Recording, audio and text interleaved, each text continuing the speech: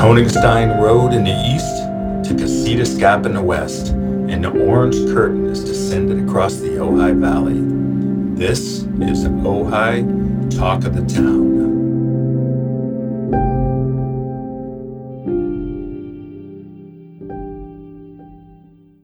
Hi everyone, I'm Brett Bradigan, editor of Ojai's magazines, The Quarterly and Monthly. For this episode of Ojai Talk of the Town, we reach out to perhaps the world's most distinguished cartoonist, the amazing Sergio Aragones. Sergio has had a busy quarantine at his desk inking issue after issue of his popular Gru the Wanderer series, also being honored as a featured artist in Mad Magazine's final print issue, and generally spending his days as he's always spent them, creating the insightful and funny and instantly identifiable cartoons he's been creating for the past 70 years. Hello, Sergio. Thanks for joining me. Hey, thank you, Brett. I'm here. Yes. Yeah, it's been really looking forward to this. You're one of my favorite people. Thank you. So, what are you working on now? What's it been like for you over the past 15 months or so during this very strange global pandemic? Well, the only difference is that Mad Magazine ceased to be what it used to be, which was to buy articles from cartoonists and writers and stuff. But because of economics and change of direction, because Warner's own Mad, and they decide to have everything, all the staff, the editors and everything moved to the West Coast. And many of the editors couldn't move because they've been doing the magazine for, I don't know, since the beginning. There's many years. They already have established families and jobs and everything in New York. So they couldn't move here, and also they were in age of retirement. Yeah. So they have new editors, and they moved the whole operation to the West Coast, to California. And they did a few issues, and it seems like it didn't work too well. So they decide, because of the economics, to stop publishing new material. So they are publishing now reused material, published material from before. Yeah. And they started with a new numeration from, again, I think we finished Mad with the 550 issues. Wow. And then the new one started number 1, 2, 3. And by number 17, that was the last one, and it was dedicated to me. So the whole issue that's with a cover and all material, and new material and all material, of course. And that was it. So Mad has stopped being a source of income for me. Oh, well, I'm sorry. But I still have my comic book Gru, which is I'm working now on it. Yeah, I'm doing. It's we did a couple of. Usually, you do 4 issues of a comic, and I'm doing a crossover with Tarzan. And because of the pandemic, we couldn't publish it. It's still in the house. Yeah. And then I did another 4 issues called Gods Against Gru, which was a series that I started before. I've seen some panels of that. That's really, really well done, beautiful. Yeah, and that usually we do 12 issues, and we make a book out of it. Before we did every 4 issues, we do what's called a graphic novel. Every 4 issues, and the fun part with that is that we title them alphabetically, so to know what ones were the older ones. So it was like the first one was the Gru Adventure, the Gru Bazaar, A, B, C, D, Dynasty, and on until the M was Maiden. And then we stopped because we couldn't find many of the original ones. So they start publishing in book form, like 12 issues makes a book. They do a hardcover and then a softcover. Wow. And so how many panels in the comics in the per page novel? Or I mean, how many total? What's the page count? Oh, the page count, that'd be a graphic novel will be 24 times 4, well, 25 with a cover, 26 with a back cover, some pages. So that's 30 by 4, 120 pages, a book, a graphic novel. And then the books are multiplied by 12 issues. So they are very That's a neat lot books. of drawing. Oh, well, imagine I've been doing Groove from 30 years. That's amazing. Every month. Yes, just with Marvel, I did 120 issues. Wow. 10 years without missing a deadline.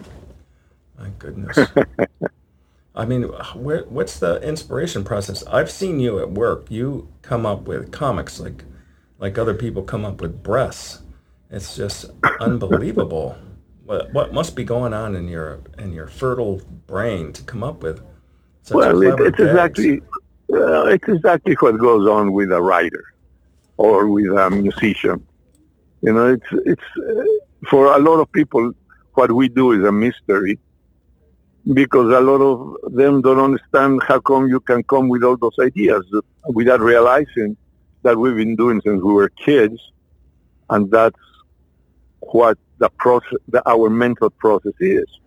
You write and you sit there and says, "Oh, I want to write about this," and you start analyzing, doing research, plotting, dividing, and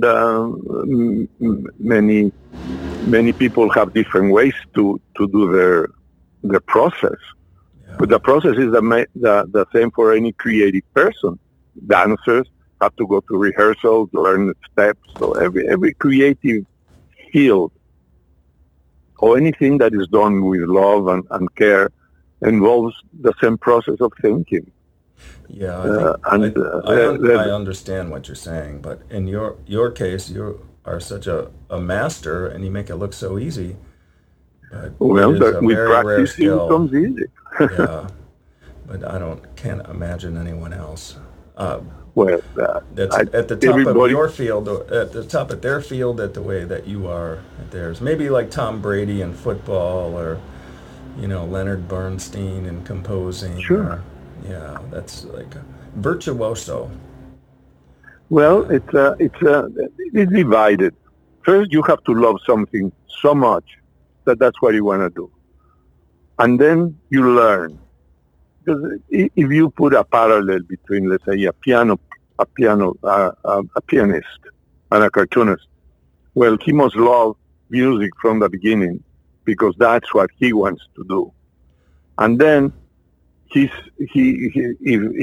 he's fortunate and his parents find out that he had that vocation, they will hire a teacher or send him to music school. So he learns. And then he starts learning from his own because he wants to do something special. It's the same with cartoonists. And when somebody wants to be a cartoonist and says, "Oh, I cannot draw a line," and says, "Of course, can you play a tune on the piano?" No, well, it's the same thing. You cannot sit down on a piano and suddenly compose a song and play anything. Maybe some genius kids can do it, Mozart and all these people. But you have to take in consideration that many times all these people didn't have anything else to do but play the piano. There was no television or TikTok or anything. A friend of mine, a musician, he says the only difference between Mozart and any other 6-year-old who doesn't write symphonies is that Mozart's dad made him practice 6 hours a day. And then they practice more. Yeah, I think that's a bit of an overstatement, but there is some truth in that. Now, in your case, when did you know? Like, when was the first time you thought, now, one, like, this is fun, I love this, I have a knack for it, and then two, like, I could make a living at this. This is a career. Well, the first thing that happens is that in the era, because I was born in 37, so for all my youth, there was no television, and it goes back to when you watch a lot of, there was, for instance, my parents were immigrants from Spain, right? So when they arrived to Mexico, all the people from the regions got together, and the people, my family is from Valencia, and there was a place called the Reunion for them to talk about the war and the immigration. I'm talking in the now in the 40s, because now we are in Mexico. War. Yeah. Yes. So what happened is that they will get together, all the Valencian people, to a place called La Casa Valencia, and the Valencian house. And they will get together, I don't know, once a few times a month to talk about their families or how to get in touch or things like that. And that house, La Casa Valencia, was in top of a movie house, of a little small theater that played cartoons and comedies, and newsreels and things like that. So they will put all the kids there. They will arrive to the meeting and they put the kids on the movie.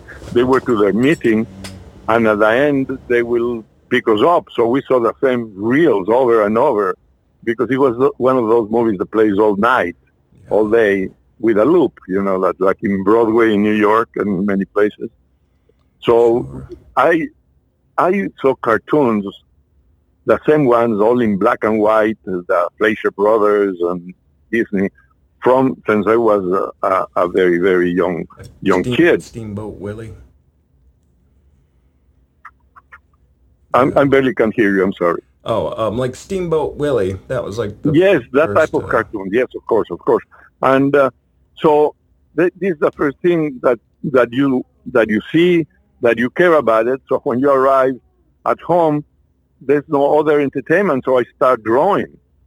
I will take a piece of paper and start drawing those little things that I saw on the movies, and that was it. That's when you start drawing, and then you want to do your own characters, and you go from there. Yeah, and then in the newspapers, I arrived in Mexico in 1942, so that means 5 years old. I was born 37. Yeah. So and it becomes a part of everything that you do. You go to school, and you pay attention in the class, but you keep drawing because that's a lot of fun to do. Yeah, it's something that the kids around you like also. Sure. They are. That's how I made my first peso. Once is I remember that in those times in the school, it was about memorizing. Yeah. They didn't really knew how to take care of the kids, so mathematical was singing the multiplication table. Na na na na na na na. And the homeworks was go home and write this chapter about the history or about geography or about whatever it was teaching. So you'll go home and copy. You develop your writing and you develop memory about what you learn in class. And then they always, every chapter has little drawings. And my colleagues didn't know how to draw. So I charged like 5 centavos to make their drawings, even changing styles, to be. So I remember I collected a few pesos and I bought a toy. And that was it. That you realized that this was your path. That's really and you something that when you arrive home, the only thing you do is your homework, and then that's it. There's no other entertainment except drawing. My mother then, to help to pay for the rent and things like that, because they were just arrived from the war. She was raised on a nunnery, like the majority. She didn't go to a regular school. She went to a convent type of thing, and she was very good embroidering. That's all they did. So she taught embroidering classes, and that's how we survived. My father was looking for jobs, and my mother was embroidering. So many times when I got tired of drawing, I would take one of the wooden loops and start embroidering like my mother did. So parallel of drawing, I was embroidering, making little rabbits and little things. Oh, now let's to spend the time. You know. yeah, let's talk a little bit about your father. Now, he was in the film business. He was a director. No, no, no, no. What happened is that from Spain we went to France. You know, Okay. so So, well, just so people know, there was a lot going on then. This was like a training ground for World War II and long-range bombers and the communist proxies with the Republicans in Spain and Generalissimo Franco coming up from the south, and it was a terrible, terrible time, and it was just brutal. This was the iron heel of fascism just coming down all across Spain, and the Germans were on the side of Franco, the Soviets were on the sides of the Republicans, and the Americans, Hemingway and all the rest came over, John Dos Passos with the Lincoln Brigade. Like it was, the attention of the world had been captured by this terrible conflict. So your parents they knew they had to get their family out of there. Is that pretty yeah, we clear? had to. Well, no, my family, I left with my mother and I left. We went to across the border. We went to France. My father and her brother still stayed to fight against Franco. So I was a few months old. So we arrived to France, and a few years later, like in 19, I don't know when he went to France. Was my sister was born in 1940, and my father's almost have arrived in France in 39. So he stayed there for 2 years fighting, and then when the cause was lost, because Hitler helped Franco, Yeah. and that's when Guernica happened and all that. I mean, the cause was lost.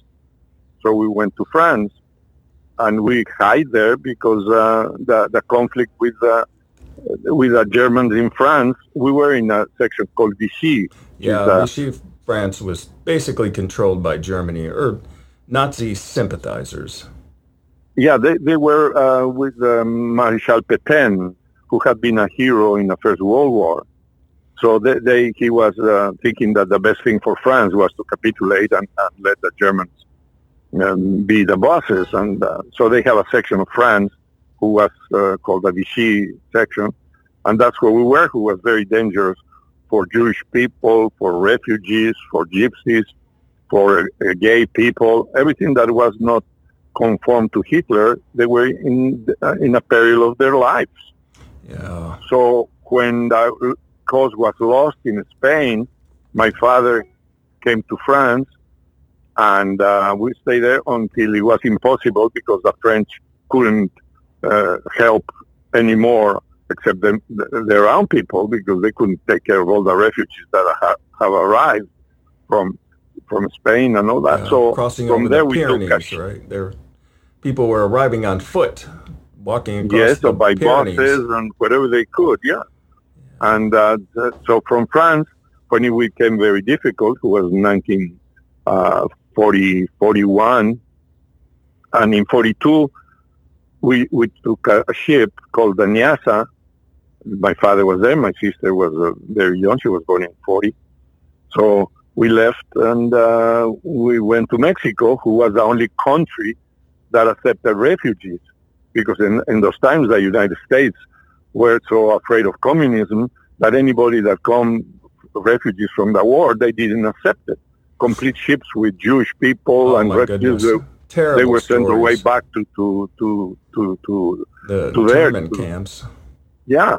So they couldn't cope with so many people because there were refugees from every country, ships arriving. So it was impossible. So the only country that accepted was Mexico.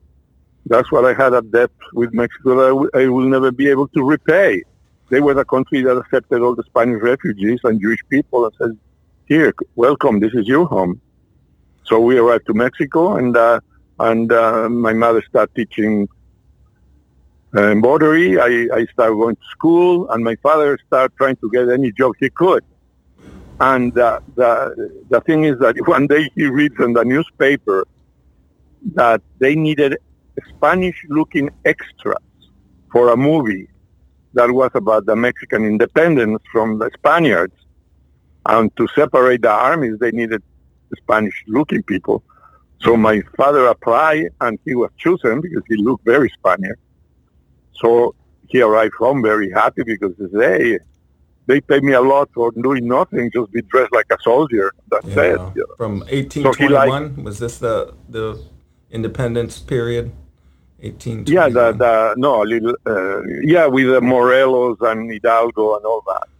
Oh. So the movie was called La Virgen que formó una patria, the virgin that formed a country. And so after that, he liked the business, so he became an extra, then he became an actor. And of course, every time they needed kids extras, they would send my sister and I to work in the movies. So that was it. Then he became, because he had been very involved with the socialist thing and the workers' movements and things, he helped the Mexican actors form the Actors Guild with actors like Jorge Negrete and Cantinflas to form the Mexican Actors Guild. So he was like an organizer. Yes, and with them, and they formed it, and he became what's called a delegate, actors delegate, and his job was to make sure that they will cut in time, that they were paid for extra hours, that they were fed, that they were treated decently when they were in location, things like that, which is what a union does to protect the membership. So he was there, and then he was acting, and then he realized that the production end of it was where there was more interesting job. So he became an assistant production people. Then he became a production manager. Then he became a associate producer, and then he ended his life as a producer. Okay, so you spent. Go ahead. I'm sorry. He was not on the artistic end of it. He was on the production end of it. Yeah. Well, producing does require a lot of art. I've heard somebody describe it as being like a lion tamer. That you gotta get people, you gotta get the clowns in the car, and you gotta get the lion. It's like your lead, your star to do his lines and show up on time, and you gotta go get the money. Yeah. The production job, the executive producers or the line producers, their job is to bring the movie on the budget. So they have to arrange what saves money for the company. So they figured out that if they are paying an actor the most, they have to shoot all his scenes fast, so they don't have to pay him more.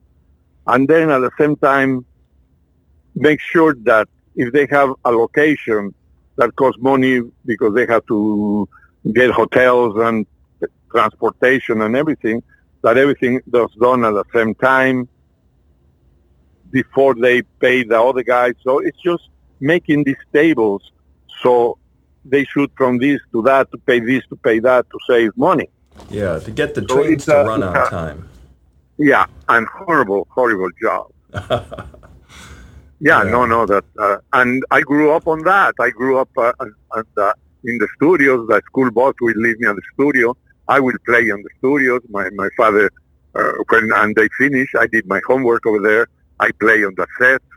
I will get to the places with the costumes, and I will get my cowboy guns and hats, and I will play on the cowboy set. And then after I did my homework, and then when the job was done, and my father and I, we went home for dinner. I will go with my father back to the house, and that was it. So I spent a lot of time in the studios playing games with my imagination. So I was always involved in that creation part of it. Well, just being in that context, it must have seemed like make-believe it was your world. Yes. Yeah. Yes, and also I realized how movies were made from the beginning. So it's like if your father owns a grocery store, the last thing you want to do is not force is to work on a grocery store. Yeah. So the same thing with the movies. I didn't like any part of it. To me, an actor was a guy who had to arrive very early, sits there to put their makeup for hours, then sit in the set in the dark, just memorizing lines for the director call you for a little scene, and then go back and sitting there until you finish the whole day, and says, "That's the last thing I want to be is an actor." Yeah, like a meat puppet. Like a meat puppet. Yeah, it was awful. And then the romantic scenes were not even romantic. Nothing was real. And then when I had some free time, my father will put me to work at the studio, and I work, for instance, in the editing room, just rewinding film and picking it up from the folder and putting this and that. And I says, I don't want to be in the editing room. It stinks horrible. So every part of the industry I didn't like at all. So there was no way I was going to become a part of it.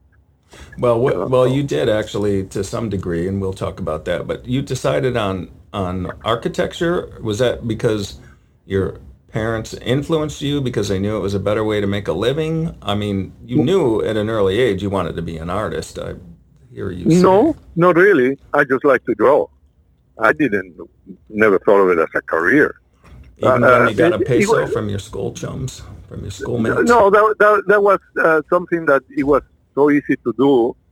And also don't forget that while you are growing up, in those times, there's no school of cartooning. There's no way to meet cartoonists. Yeah. It's another country. I'm in Mexico. And in many other countries, it's not like the United States, who had that tradition of the comic strips, that they have how to draw. You could send a drawing of a dog, and then you could become a cartoonist by following these cartooning schools by correspondence. Yeah, I remember those ads in the back of the magazines. Yeah, and that has been always there. So a lot of the kids who like to draw, they could understand that they could become a cartoonist. We never had of that. I just love the cartoonists and the work that they did, and I love cartooning, but I never thought of it as a career until much later.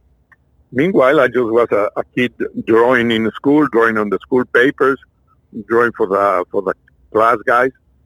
And so when you are the son of a refugee, no matter from what nationality, you have to prove to the country that you left or that the country you arrived that immigration works, that your kids are going to be better because now they are in a free country, because they have an opportunity. And I'm talking on the 30s and the 40s. It's a completely different time now. Yeah. But then it's what happened with the Mexican immigrants. They come to work here. They will work as slaves, get badly paid, mistreated, the horrible thing, just for one reason, because they want to kids. They go to school and become free and learn and be better than they were. Same thing with the Spanish refugees. Same thing with the Jewish people. They want to improve. That's what immigration is all about. Well, this is a country of immigrants, America. Absolutely. That's it. Yeah. So when my father arrived in Mexico, the only thing he wanted was the best for me. And what was the best? College. So, and what was the best part? In the 40s, the important thing was to be an engineer.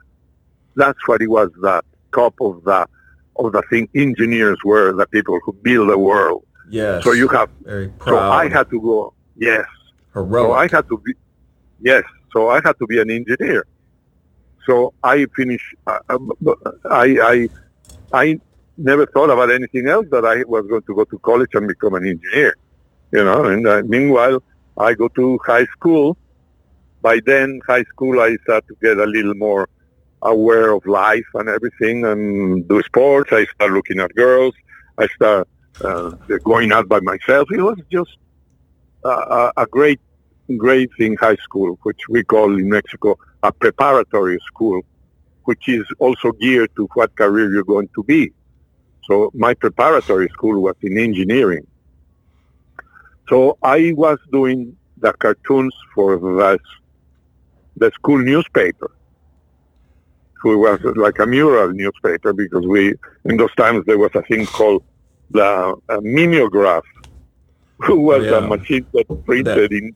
strange smelling fluid that they used in those machines. Yeah, it was blue, printed in blue, and it was awful. So we have it in a mural thing. They will put the articles in this box, and they put the cartoons.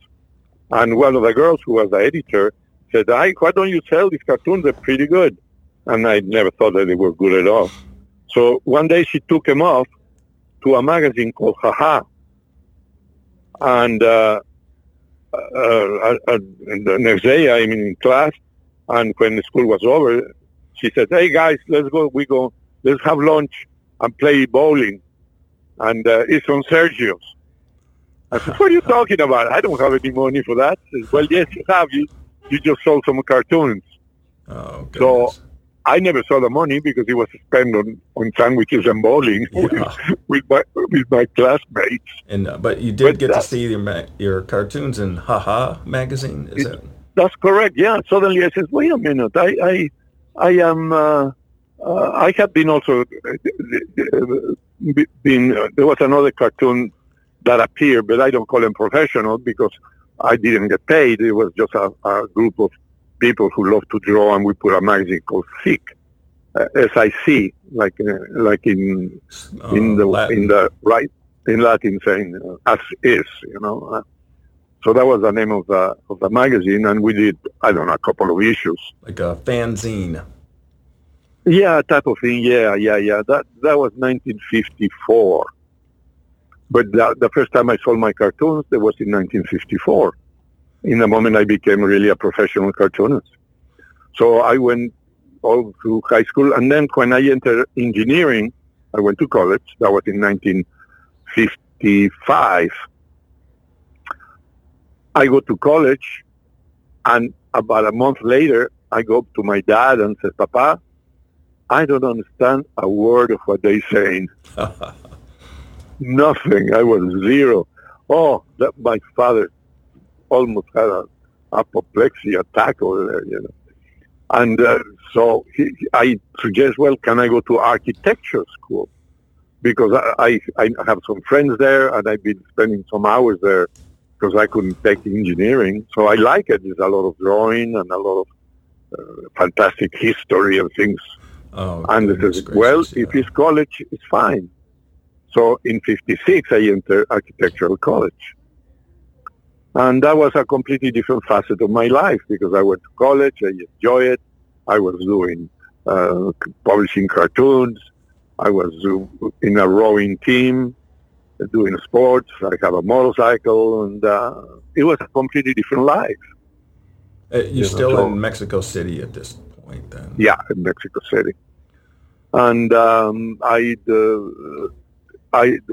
thing with that theater, not because I wanted to be an actor, is because many of my friends were actors. And as soon as that class was over, I would go to pick them up at the theater because they were in the theater group of architecture. And I sat there until they finished rehearsing, and then we'd go out and go play pool or whatever. And usually when you're there, and they say, Sergio, come and read for this guy who's not show up, or this girl that didn't show up, so you go upstairs and you read. So eventually there's a part that you have to play, and then I became sort of like an actor for the architectural theater group.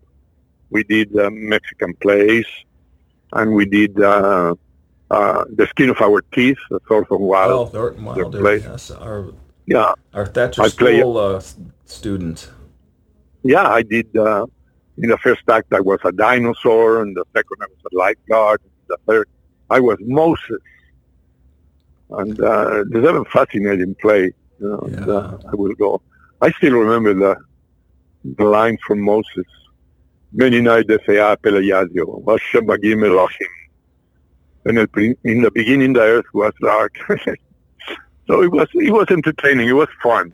Yeah. Theater. Plus, the theater girls are very cute. That's where all the cute, smart girls end up, is in theater. Well, that's exactly true, because in those times, dating in Mexico was a different thing. and talking, and you were with a girl, and you had to go with a chaperone. It's so different. And then it had to be your fiancé, and that was like serious stuff, I mean, and religious and shit like that, so never mind, So the girls that were actresses, they had to stay very late for the rehearsals. They were more free. They smoked cigarettes. It was a completely different life. So it was a lot more fun. A lot more. So that was the good attraction for it. You found your tribe. Yes. And that was the time also that the beatniks were coming in the United States. So we were kind of fake beatniks. I had a beer, and I smoked a pipe, and I wore sandals, and oh my God, and a beard, and you must turtleneck. have cut quite a figure. Yeah, that was it. It was a fake, and I was totally different than that. Yeah, I'm trying to remember Roberto Bolaño. He wrote that really wonderful book, 2666, but he wrote an earlier book, which I'm blanking on the name now. I'll put it up in the notes, where it's about a group of friends, art school friends, theater school friends in Mexico City in like the early 70s. And I think that neighborhood Roma featured in there prominently, which I think you lived in Roma, did you not? Yeah, the Colonia Roma. That was a very nice neighborhood. And I live in the Condesa, which was next to it. So Roma was a very old neighborhood in Mexico. It was very nice. But that scene was in a place called Coyoacán, where Diego Rivera had his house, and that was sort of like where all the beatniks really were. It was the coffee houses. Jazz was the thing. We'll go there to listen to jazz. It was great. And or smoke your pipe. And, I had a weekly page in a magazine called Mañana Magazine. Oh. And I was by then a professional cartoonist. And were you getting known? Did you? No. You are not known until you publish books, until you work for an important magazine. I have a weekly page, but that was it. I mean, they look at the cartoons, but there's other cartoonists. And in Mexico at that time, that was my problem. It was politically oriented. So I would say that 90% of the cartoons published were political. Yeah. And I didn't do political because I was a foreigner in Mexico, and in Spain I couldn't do it either after because I was a Mexican, and in the States I couldn't because it's one or two. There's no in between, So it was. And it limits you. You're going to be one side or the other, and then that's it for the rest of your career. That's it. Totally. And I was totally dedicated at humor to make people laugh. Yeah. And pantomime, because I had been directed from the beginning to understand cartoons from France and from Germany and every place that didn't have words. The cartooning in Europe times were geared for every country, no matter where you live. If you were a German cartoonist, you'll sell also to French or to Spanish or everything, because Europe was much smaller. So you could have a more of an international appeal as a cartoonist. And many of the cartoons were without words. And when I was a kid, starting from high school, I will go with other guys who were cartoonists. Among them, one who was very popular called Rius, one of the best cartoonists ever appeared from Mexico. And we'll go to hotels to look at their stands where they sell the newspapers, mostly international newspapers and magazines, to look at the cartoons. And that was a thing that we did religiously to see what was published in other places. Yeah, when the issues were coming out, and go to the newsstands to be the... Yeah, we'll go there, and comics never were an attraction to me, except there were very few American comics that arrived. Donald Duck, Little Lulu, superheroes were not that popular then. Adventure, there was a thing called Black Hawks and Batman, things like that. Sure. But there was no interest whatsoever, because there were no humor comics. They were children comics, Little Lulu, or they were teenager comics later about Archie and things, but humor. That was not it. So I was never. I wrote my own adventures stories, but for me, not for anybody. And so comics were not on the future, except when I came into the States later. And why did you move to America? What prompted that? That must have been a big change. It sounded like you had a pretty good life for yourself in Mexico City. Well, not economically, because you didn't make any money. I was paid for a page. I was paid 100 pesos, which is $8. A so peso that being like a quarter. Yeah, that'll be just for cartoons and to buy coffee and to take the bus and to take a girl out for lunch, but not for anything else. Not to raise a family on and buy a house and get a mortgage. Oh no, forget it. That was not it. Oh. So my father knew that a cartoonist didn't make that much money, so that's the last thing I wanted for me. So I had to go to college, even though I knew I wasn't going to be an architect, because I knew that by then that I was a cartoonist. Yeah. So there were many things that happened. For instance, when Marcel Marceau came to Mexico, the great pantomimist. Yeah. Pantomime. Oh my God, that was such an experience watching him in the theater. And the university wanted the theater group to meet him, so I took that group because I spoke French.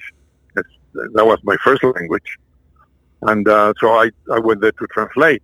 And one of the people who was with helping Marcel Marceau to do his pantomime was Alejandro Jodorowsky, an excellent mime, a great movie director who directed El Topo, the Holy Band, and he was just an amazing individual.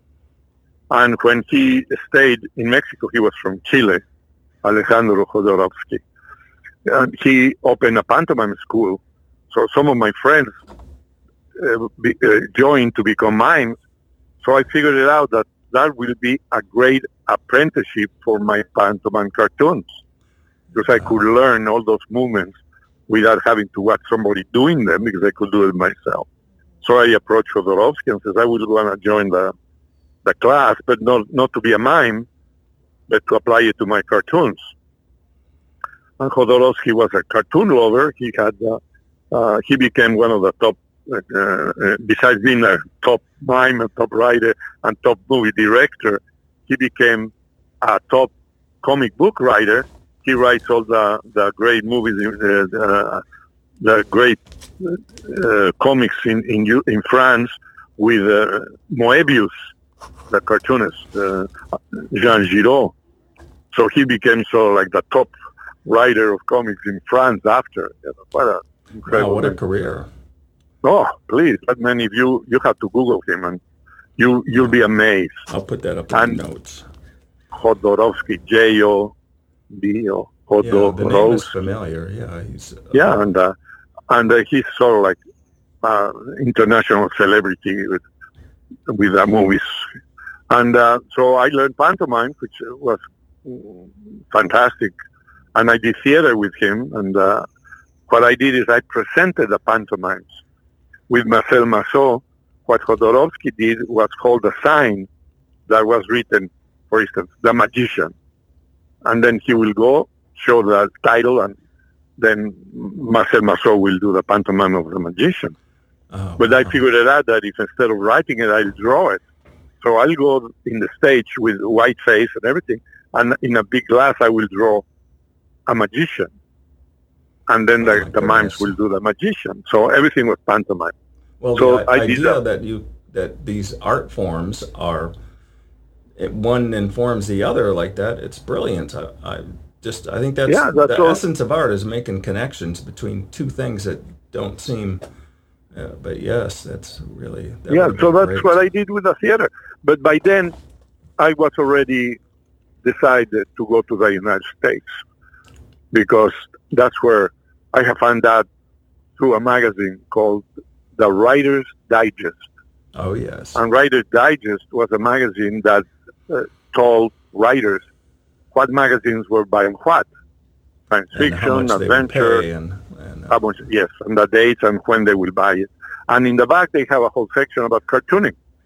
So he said, Gags and Dolly, Dolly magazine is paying so much. They need 2 cartoons a month, and they pay that. We're buying now, or we are not buying now because we have too many. So I figured out, and I look at the prices, and I said, oh my God. So this is incredible. So I sold everything I had. Many of my colleagues in architectural school, because by then I had repeated a few years. I was like a professional student, and just keep going to college just because I liked the environment, the theater. Yeah. So I figured out, well, that's time, so I left. And first I went to Los Angeles, then came back, and then I figured it out, yes, that's what I want to do. I went to New York by bus. And you went to New York by bus from Mexico City. Yeah, that was 1962. Wow. It's been quite a bus ride. It was, because what I did when I arrived to the States was get out in whatever town the bus stopped. I took my luggage, I put it on the station, and for the day I visit the town. And then at night I will take the bus and sleep on the bus. And then in the morning I will get out of the bus, visit whatever town I was visited, which mostly was the South, all the South growing up. Then in Washington, I remember I stayed there and I visited a lot of things. And then the next day I will take the bus again, and I arrived to New York. So when I arrived to New York, I arrived with $20. $20. That's all I had. Did you have a portfolio? Did you have? Yes, of course. So. And I didn't know anybody, so I put the portfolio and the luggage on the bus station, and then I went to the village as a beatnik. That's what we like, yes, that's Grand Central Station for beatniks. Yeah. So I arrived to the village, and it was not what I thought it was, because during the day the village is full of Italian people, little old ladies going to the market, babies playing, and I said, "Who are the beatniks? Where is all this thing with the bearded people and semi-nude ladies? What's going on?" You know, and so that night they start coming up, and that was it. It was great. Yeah, you could talk to any guy and anybody. It was great. So the night arrives, I don't have any money, so I slept on a bench. Goodness. And nobody bothered me. Nobody stole my coat, anything. So that was it. And I went back to the bus station, put some money on the thing, and went back to the village. And it's a long story, but that was the beginning. How did you? This is where. Did you find Mad Magazine, or did they find you? No. Not yet. Then what happened is that I got up. I go to the village after I paid for my luggage again, and I had now my portfolio with me because I was going to visit some magazines, but I didn't know where to go or anything. So I was walking in the village, and there was a coffee house called the Flamenco Coffee House. Oh.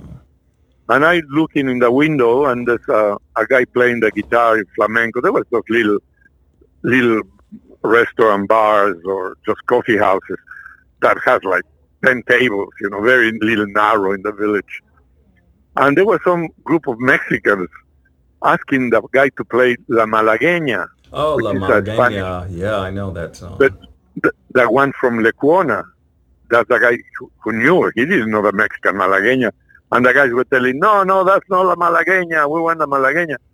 So they were going to cause some trouble, so I went to the owner, and in my very basic English, I said, I know La Malagueña, let me sing it for them so they can stop.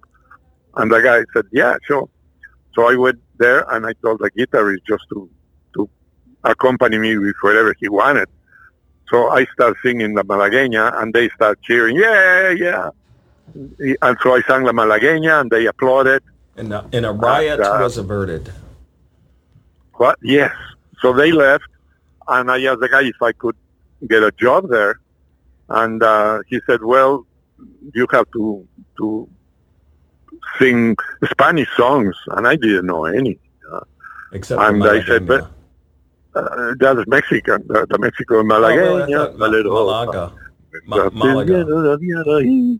Anybody who born in Malaga is a Malagueña. Yeah. And there's a region in Cuba also that... I thought it was the south of Malagueña. I thought that was in Valencia, Malaga. Yeah, no, yeah, but that was the Lecuona Malagueña, the Mexican Malagueña. Qué bonitos ojos tiene debajo de esas dos cejas, Malagueña salerosa. So it's a different song. Yeah. So I sang it to them, and then what happened is that they said, well, I told them that I knew some Spanish poetry from Garcia Lorca. Oh, Lorca. And I said, I can do that. I said, sure, go ahead. So I sat there, and I told the guy to play me some flamenco music, and I started reciting Garcia Lorca. I knew 3 poems by heart, so I started. By then, there was not that much audience, but there were a few tables full, and I recited Garcia Lorca, and they applauded every time I finished. Oh, such beautiful poetry! Oh my goodness! And the sad story of him getting shot by the fascists. by the fascists. Yeah. So when I finished my 3 poems, I look at the guy, and the owner says, "Continue. You have to do more." But I didn't know any more poetry. So, in the spur of the moment, I asked the guy if they spoke Spanish, and nobody did. So I start reciting Mexican lyrics from Mexican songs, the ranchera songs, faking the gypsy rhythm of Spanish poetry. So I fake it. Yeah. So I start reciting Mexican songs like they were Spanish poetry by Garcia Lorca. And it worked. It worked. I finished my hour. They passed the bucket, and I got my first money there. Oh, wow. And that was it. When I left to get to put more money on the center. And the guy came and says, "Where are you staying?" And he says, "I don't have a place to stay." He says, "Well, you can stay here in the basement." So I run all the way to downtown, 42nd Street, and I run back to the village in a jacket. Well, that's quite a ways. Yeah, that's got to be several miles. Yes, a couple at least. So because that was in the 50s, and village is in the 10th, so that's 40 blocks. So I go there, and I stay overnight in their basement. So next morning, very early, I did my ablutions over there in the basin, and got my portfolio, and I realized that I'm locked in the store. Oh no! So I didn't have a telephone or where to call anybody or anything. I didn't know anybody, so I just sat there at the window looking at people, and that's how I spent my second day in New York, sitting watching people walking by in front of the window. And about 6 o'clock in the evening, I see the owner coming and see me going, "Oh my God, he forgot about me." So he let me go out. Oh my God! So I went to walk out and asked him if there was a bookstore around, and fortunately there was. And with the money that I made the previous night, I bought a little book of poetry by Garcia Lorca in Spanish and in English. It was a double thing. And that was like my Bible. I started working in the coffee house. Yeah. And that was it. That was the beginning. And Yeah, well, in a party, yeah, well, then it happens that you go to parties, you meet people. I met a cartoonist who was starting, and he told me how the whole thing, how you had to go. And slowly you start figuring out where to go. I went to magazines, and they didn't like what I did, and a lot of them says, this is too crazy, you should go to Mad. But Mad, I knew it by heart. I knew that they didn't publish what I do. They had really? satires of movies and theater and all that. Alfred E. Newman. Sure, but no cartoons like I did. But I had to go there to meet the people. And I went there, meet Antonio Proillas, who was a Cuban cartoonist who did The Spy vs. Spy. Yeah. And we talked Spanish, and I asked him, please, why don't you introduce me to the editors? And he says, well, all in Spanish, of course. You have to introduce yourself. I don't speak English either. So that was the beginning. They looked my cartoons, and they bought a couple of pages. And that was how it started, yeah. And that was 1962. That was 1962, yeah. Wow. That's it. And I started selling and pages, ideas for the covers. And then I sold a lot. Says, well, you have enough. Why don't you go back to Mexico and come back in a year? We'll buy again. I didn't want to leave. So I thought about the marginal, to putting cartoons on the borders. Yeah. And they loved the idea. They pay incredibly well. And they says, well, these I found later, that they says, we'll publish them until he runs out of ideas. Is that it? Well, and here, the magazine 60 ended years before, later. Yeah. They ended before you ran out of ideas. That's right. Still doing it. Oh, my God. So that was basically... Yeah, sorry. I was going to ask you to tell us what about Bill Gaines. I know he's famous for taking the whole staff to Jamaica to convince someone not to cancel their subscription. He had one subscriber in Jamaica. Now, you said you didn't go on that trip. No, that was the first trip. I didn't go because that's when I got married for the first time. That was okay. I had made pretty good money, so I went back to California. So I missed that trip. But what happened is that the trip was, he had decided that every year he was going to invite the whole staff to a trip. So that was not Jamaica, that was Suriname. Oh, okay. Well, even more obscure, yeah. Yeah, it was a small place, Suriname. And he asked the secretary, do we sell any magazines in Suriname? And she says, yeah, we have one subscriber. He just canceled his subscription. So they laughed. And so when they went there, they figured it out that it'd be a good joke to go to this guy's house. So they did. They rented a jeeps and all the staff arrived. There were about 10 people then. He invited always the writers, the artists, the art director, and the staff, the editors and the publisher. So he arrived and knocked and says, so-and-so is here? He says, yeah. So can we talk to him? The mother of it. And this young man comes out, and Bill Gaines goes, I'm Bill Gaines, and this is the staff of Mad. This is Jaffe. This is Nick, the editor. And the guy just couldn't believe it. And says, we come here to beg you to resubscribe again because we need your subscription to make a living, Oh, yeah. So the guy was amazed, of course. They gave him the free subscription. Yeah. That was it. He was a great guy. So from now on, every year, Matt has taken a Mad trip, all paid. Fantastic. We get, when the magazine did well, we got more cash money. And then what you do is you share the room with another cartoonist or a writer. So it becomes like a family. So we went to, from 64 that I started, I missed a couple of the trips because I went to Europe for a couple of years by myself, but with my wife. And then the Mad trips, we went to African safaris. We went to Tahiti. We went so many times to Europe, Scandinavia, Morocco, name it, and we went Florida, Puerto Rico, and the one to Mexico I organized. I took all the guys, and my mother made paella for all the guys. And I took them to a bullfight so they could fight little bulls.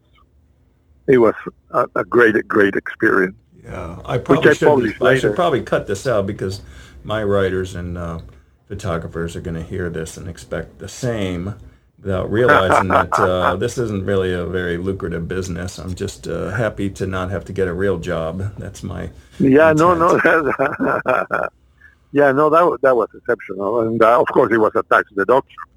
We share rooms. I had share rooms with Al Jaffe, Don Martin,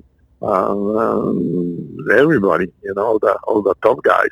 Well, these are years when Mad Magazine was at the height of cultural influence.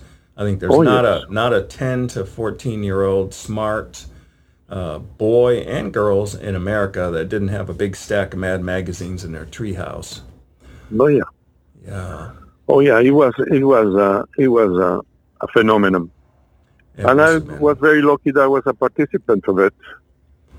Well, you were more than a participant. You were an influencer. You were a celebrity. Well, you are a celebrity. It's really to make that level of fame and to have earned the respect of so many hundreds of millions of people worldwide with your pen, with your cartooning. It's phenomenal. Well, it because the magazine was sold by the millions at a certain point, but it was always on the hundreds of thousands. So what it is what happened is exactly the same phenomenon that happened to me. I had my idols, and when I arrived to New York, and I went to the National Cartoonist Society and became a member because I was already established cartoonist over there. I met all my idols. I met Rube Goldberg, who was the guy with the invention. Oh my goodness, yes, that was so. And he invited me to visit his studio. I met Otto Soglo, who did The Little King, and I was a super fan of it. So I met all the people. I met name it, and I met them. And I was a fan of all these people because I have grown up with their work in the newspapers Mm-hmm. So, and suddenly through the years, they become your friends. Will Eisner, everybody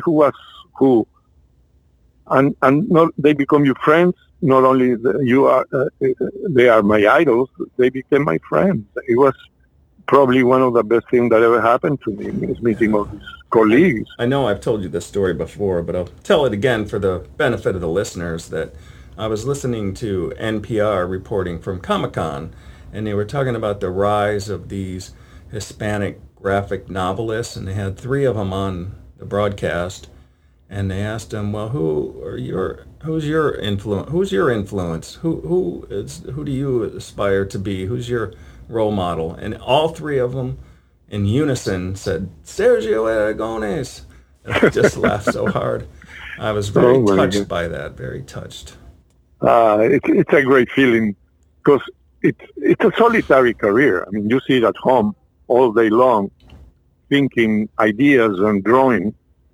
So when you find out, you go to the conventions, the Comic-Cons and things like that, and then you meet your fans, then you realize who you're working for. Yeah. It is just a great feeling to belong to this small society of people who do the same thing that you do and that you know so well, because you know that the parents didn't want them to be cartoonists because they wanted them to be doctors, or because and how hard it was for them to start, and how they have the same idols that have changed through generations. So it's such a parallel life, doing exactly what you do and liking what you do. And that is a great feeling, knowing that you belong to this exclusive group. Yes. That people like what you do, And now with the new computers and things like that, you have a new division. It's not only the fans, but now it's a group that is the collectors. They collect your work. And so it's hard to know when somebody goes to a convention asking for an autograph if he really likes your work or he just wants to put it in a book and put it next to the one that they got from a baseball player. Yeah. So it's a strange. Yeah, I was also, we talk a lot about history. That's one of my enthusiasms, and I believe it is yours too. But I'm really fascinated about when you were going to school, what history was taught you versus what we were taught. For example, we hear about the valiant defenders at the Alamo, and remember the Alamo and how Texas got its independence and all, but people forget the reason why Mexico was trying to subdue the settlers in Texas is because Mexico had outlawed slavery, and these were all slave owners. Yeah, that's one of the points. Yeah. But don't forget also the time. The United States, on those times, like many other Europes, like other countries, Japan and Europe, they have a thing called manifest destiny. Yes. That they were the kings of the world, and they have to conquer more land and be bigger and all that. That was the common acceptance on that period from every country, and manifest destiny. America, yeah, that term, I think it was a newspaper editor that coined that term in like the 1840s, but that was right when, the James Polk, Polk's War. Yeah, that's what led directly to the Mexican-American War. And it was interesting because, we talked about they don't teach you about the Patricio Brigade in America, but I'll give you a little context and then you can take it over from there. But they, Ireland had the potato famine and there were like 8 million people in Ireland and 4 million of them emigrated to America. A lot of these young men had no other choice but to get drafted into the army because that was, 3 meals and a cot. So these young Catholic boys ended up on the border of Mexico before the shooting started. And the Mexicans are riding up and down along the riverbank and shouting at them, those people are heathens. We're the good Catholics. Your mother would want you to be over here with us because, you're fighting against the Pope and everything else. So like a bunch of them deserted the American line and went over to the Mexican line.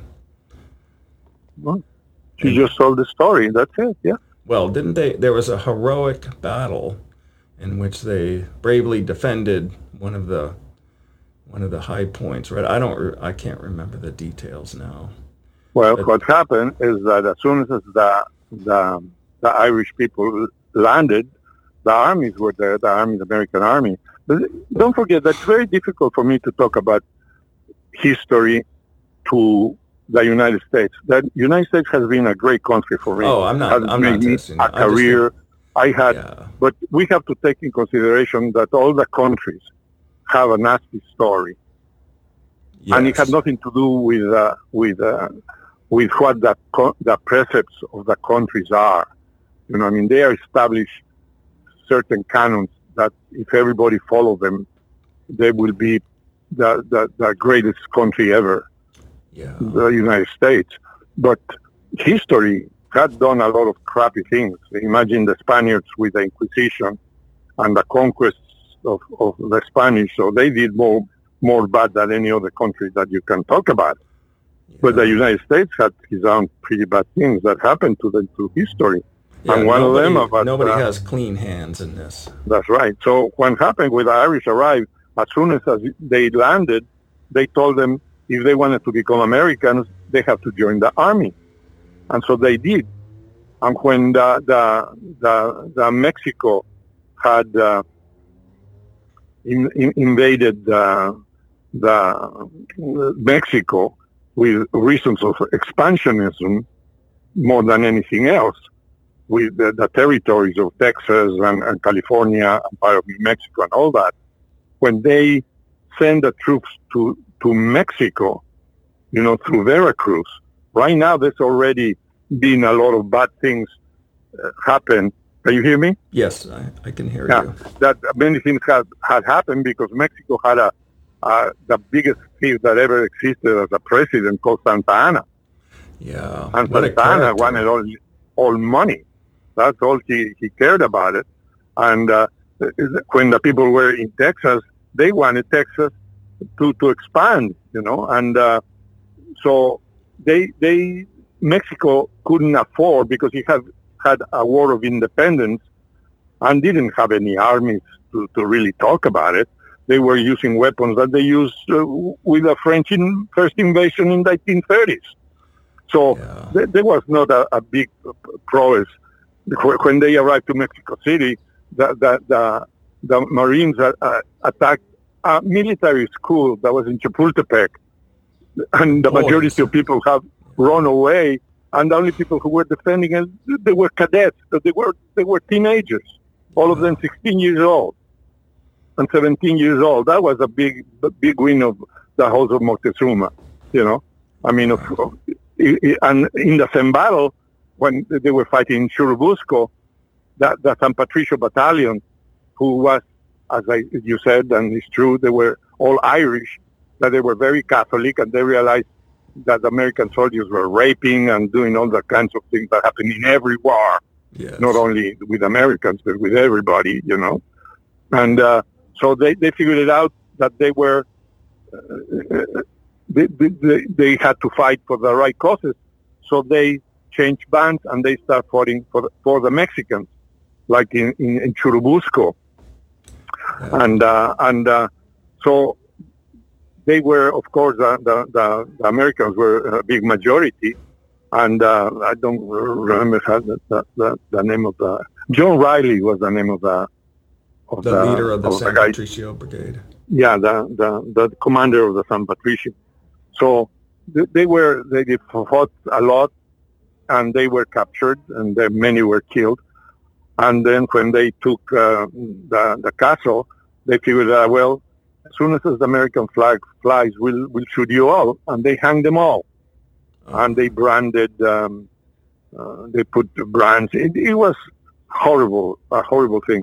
So for the Americans, they don't know anything about the San Patricio Battalion, because to them, it's just a group of deserters. I remember helping my daughter once doing her work for school. And I was reading the American history book, and it was just a little paragraph. During the Mexican War, the San Patricio Battalion, a gang of Irish rebels and traitors, were caught and summarily executed. That's all he said. That's all. But in Mexico, they are our heroes. They have monuments. We have a day to celebrate them. They help our cause. And they are the biggest heroes over there.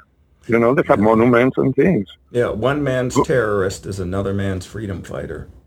Yeah, and don't forget that always the victors write the history. Yeah. Well, the Mexican-American War fascinates me because so many of our generals got their start there. The Civil War generals, Robert E. Lee and Grant and Longstreet and Jefferson Davis.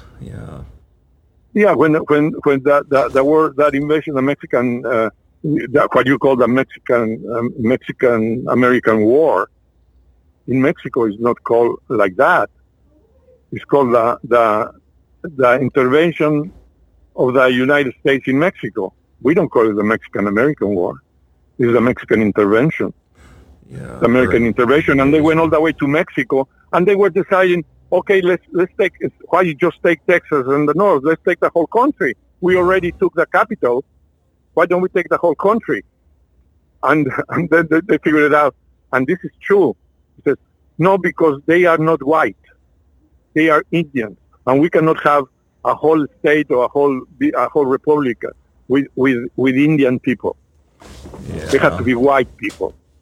Yeah. So that was the reason they didn't conquer Mexico, because of the white solution. They didn't want to. And also because Europe didn't like a bit that they were there. because they had their own interests, of course. Yeah, as the So French they proved a just few had years to leave. later. Yeah. They took what Santana had sold illegally because he was a prisoner when he signed the sale of Texas and that. So that was also, not only that, the United States paid for it as a compensation. They pay money for it. I mean, it was so bad thing that it's no good to talk about it because it happened and it was a long time ago. Yeah. Well, it was the most embarrassing part that ever happened. Not the most, but there was other bad things. But in those times, we've got our comeuppance here. We've got Vietnam and Afghanistan, and we have our own crosses to bear. But I do like Porfirio Diaz, who said, "Poor Mexico, so far from God, and yet so close to the United States." So and Porfirio Diaz, who was a dictator, who stayed there 30-some years and everything, and he did a lot of good for Mexico in one way, and a lot of not bad, because he didn't help the native Mexicans at all. They were in the same poverty that they were. But he made all the railroads and a lot of industry and a lot of culture and avenues and all kinds of things. But the country didn't really benefit that much from his years of tyranny. Then he was exiled to France, and that's where he died over there.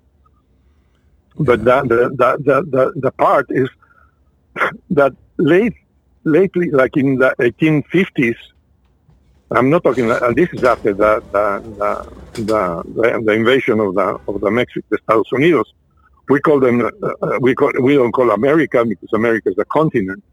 So to us and to the rest of the world, the country that we live on, and it's called Los Estados Unidos, the United States. Yes. And so what happened is that after the war, like 20 years after, Santana was just the worst tyrant ever. Every time he did something wrong, he would escape and find refuge in Cuba or in Colombia. Oh, he ended up in New York City as a shipping agent in New York City, scheming the whole time to take back control of Mexico. Yeah, well, he did in '53. He because he was supported by all the rich people and by the United States. Sure. He became president again because they needed, and you have to read about it. It's called the Gadsden Purchase. Oh yeah. The border was defined by the second river, not by the big river that they established that as the border. From the other side, the border wasn't established because they didn't know where Mexico and the United States or the territory they have taken. So there was a ranch over there called Mesilla, Little Chair Mesilla. So they called, of course,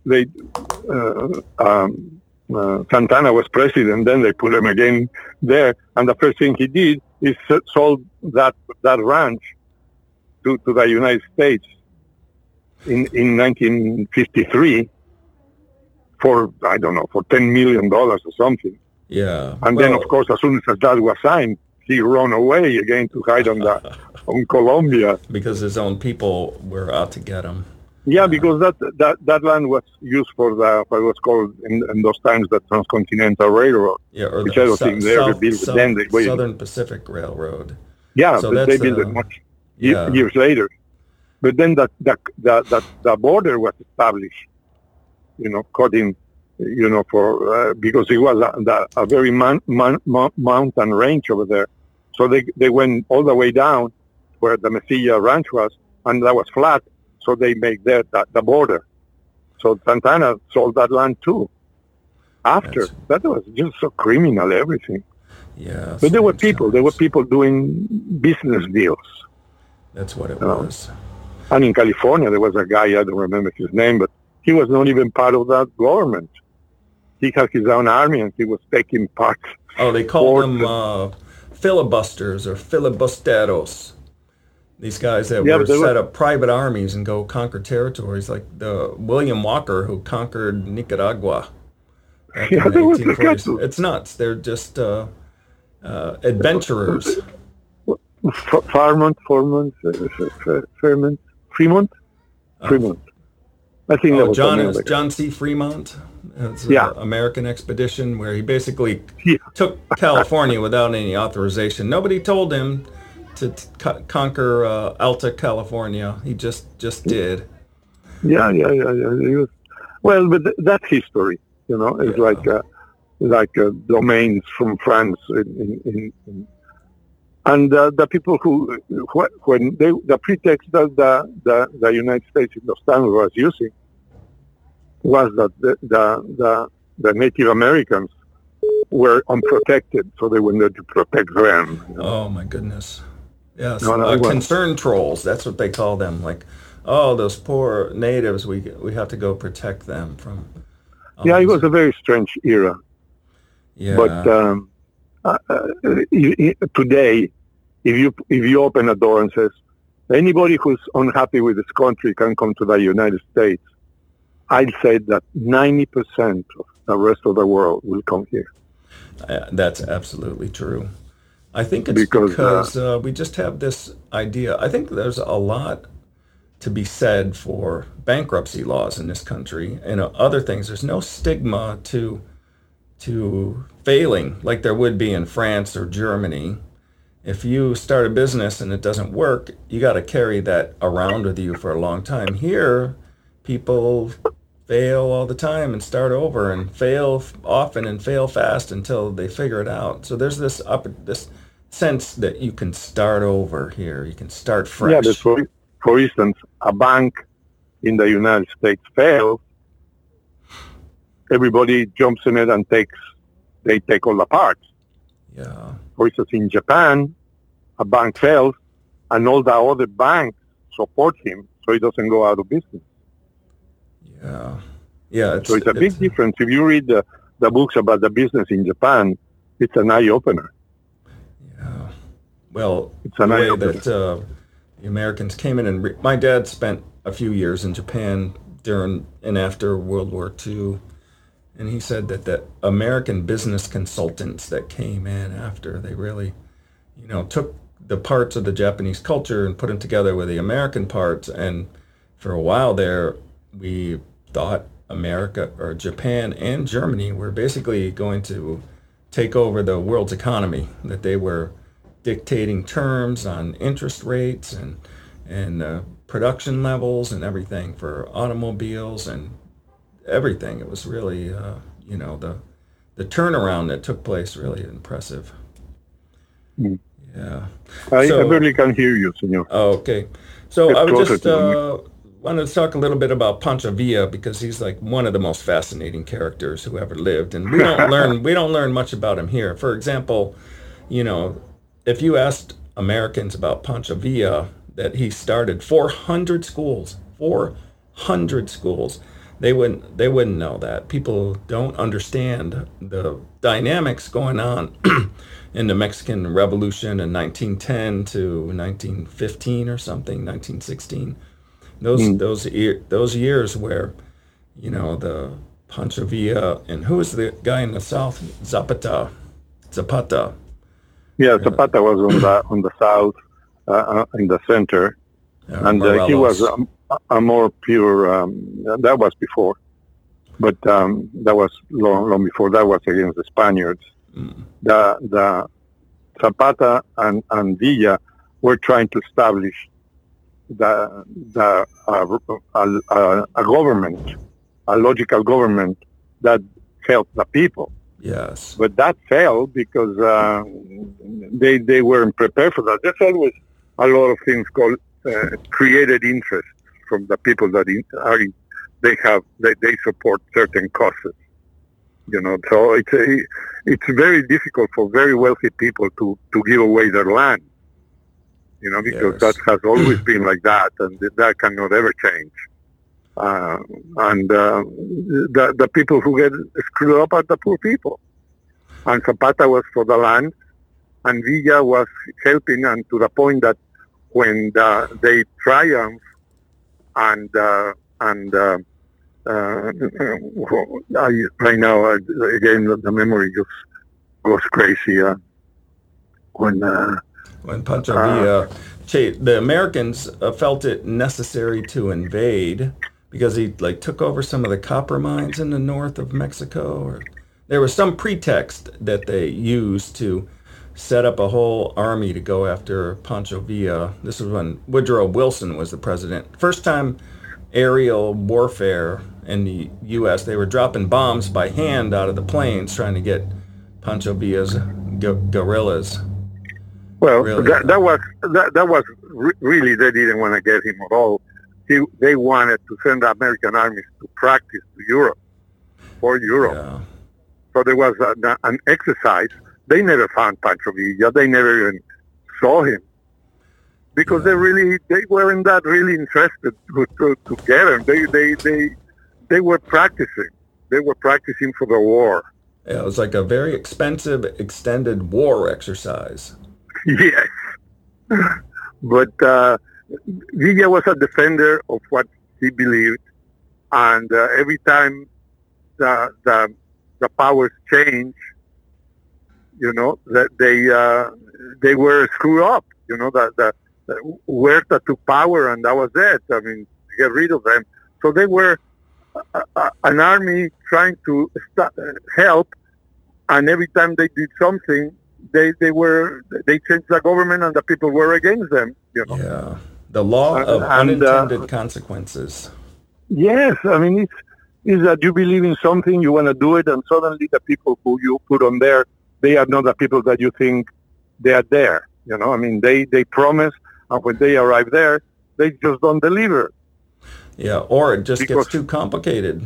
It's just really difficult to lead.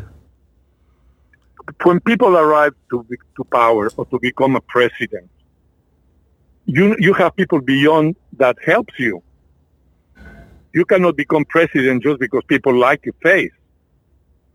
You have to have money for the campaigns. So the people who put the money for the campaigns, now when you are president, now you owe them. And whatever they need from you, you will give. Yeah, because they'll get rid of you. And that's it. Don't. And that happens in every country and in every power. I want to be president. Sure, we help you. Here, there's some money. You become president. Now you help us. We help you. You do this. Yeah. And that's it. Quid pro quo. Yeah. And that happens every place. Yeah. It is logical. Yeah. Nobody does anything just because. Unfortunately, I'm afraid you're right. Well, unfortunately, the church does it because they need the church needs people, so they do whatever is good to get the people. I mean, but it's everybody has their own things, and that's what when you do cartoons, you look at it and then you try to make it humorous so people don't cry all day long. Yeah, to find it's a important. It's like alchemy. You take this great tragedy of humanity and flip it around and find a gag or a joke. And as Orwell said, every joke is a tiny revolution. Every joke is a tiny revolution. I love that quote. Well, speaking of the past, how about the future? What do you think? The cartooning graphic novels as an art form, what do you see happening? Because you go to a lot of these, the Reuben Awards and Comic-Con and these places. Yeah. What do you see there that is of interest? I go to a lot of things unrelated. What happened is, like in everything else, changes come with advance in technology and modern. That's what changes the things. Things continue. Poetry will continue. Literature will continue. Cartooning will continue. Not the same way it has always been, because paper is going to disappear and computers are taking over. This is exactly what happened when before everything was a horse. And everybody went to work by horse. Suddenly somebody invents the car. And so what happened is nobody went to work by horse. Everybody went to work by car. But the horse is still there. to this day, I have spent a lot of money for my daughter to learn how to ride and buying salt for the horse and paying for the mountain. There's horse for rodeos. There's horses for the races, for name it. The horse is still very much alive, but not as a necessity to go to work. Yeah. It is a pleasure. So the best horses, they survive. The races, everything that related to horses. There's a lot of people who still maintaining all that. Same thing with cartooning, same thing with literature. The masses are not going to use literature the way we know it, but people they like quality of things, they will continue reading books, not paper books, because as we know, all the bookstores, libraries are disappearing, and paper is disappearing. So probably there won't be comic books because of the expense. Before a comic book cost 13 cents. Now they cost $5, $6 for the same thing. But probably there won't be monthly comics at all. First, because it's a lot of paper, but they'll be on the computer. Yeah, people will draw on the computer, and then you see it on the computer. But they will be comics because it's a lot of fun. People will like to draw, and they are better artists now than they were ever. They have incredible amount of very good cartoonists, and they draw in the computer. Yeah. Are there any cartoonists that you think of, like right now, that you really admire? Maybe some of the younger ones. I can put some names up in the notes for people to check out. Well, in humor, there's the people who still do the comic strips, but I am not that much keen on watching computer, because I still work on paper, and to entertain myself, I don't watch television. I watch all movies, all things that I already know, because they make me company, and I'm comfortable with it. I don't like where everything is violence now. I mean, the bad violence. Not a Game of Thrones fan? Nothing, please. I wouldn't even, nothing that games. I don't know how to play a game. Yeah. If I want to play a game, I'd play a game of chess with a friend or a crossword puzzle. Yeah. But a game that I go to waste my time, I tell people, I need time to think.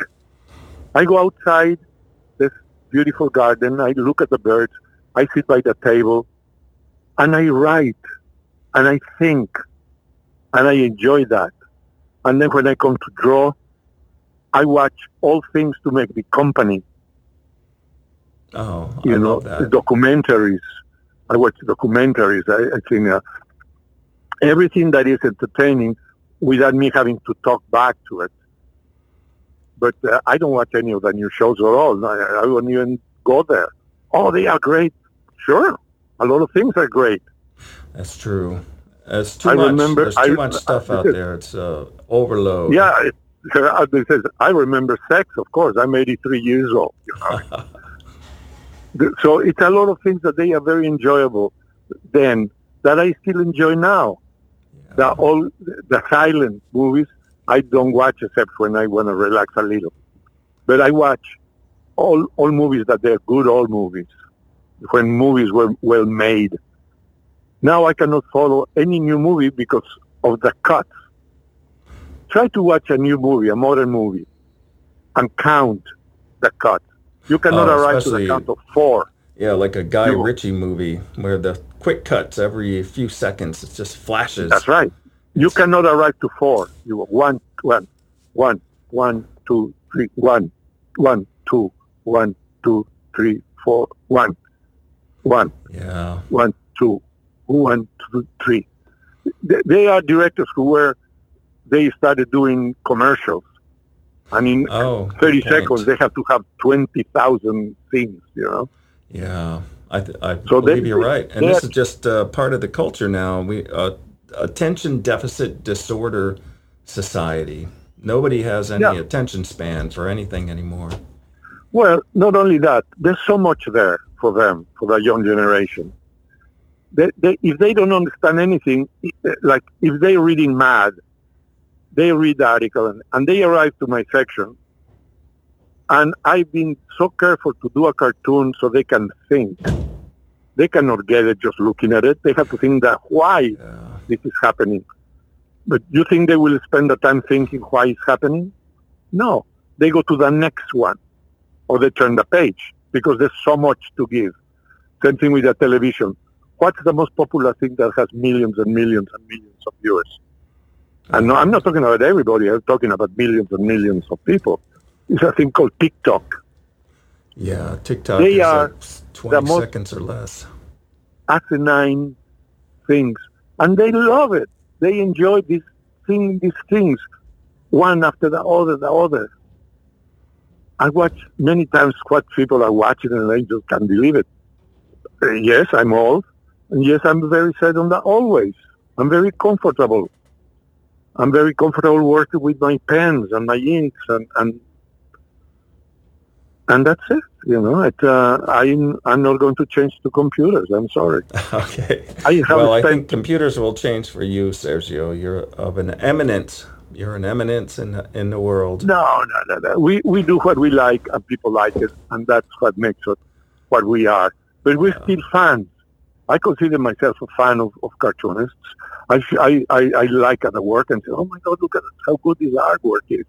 And I complain about the usage of computers. Some of them know how to use them to save time, which is amazing. Computers are incredible. They save time, but when you misuse it, there's new cartoonists who instead of draw, they just put the same thing and change a little face, a little mouth, a little leg, and they think that's a drawing. But because nobody cares, they will continue doing it. Sure. I do my way, and I'm very glad.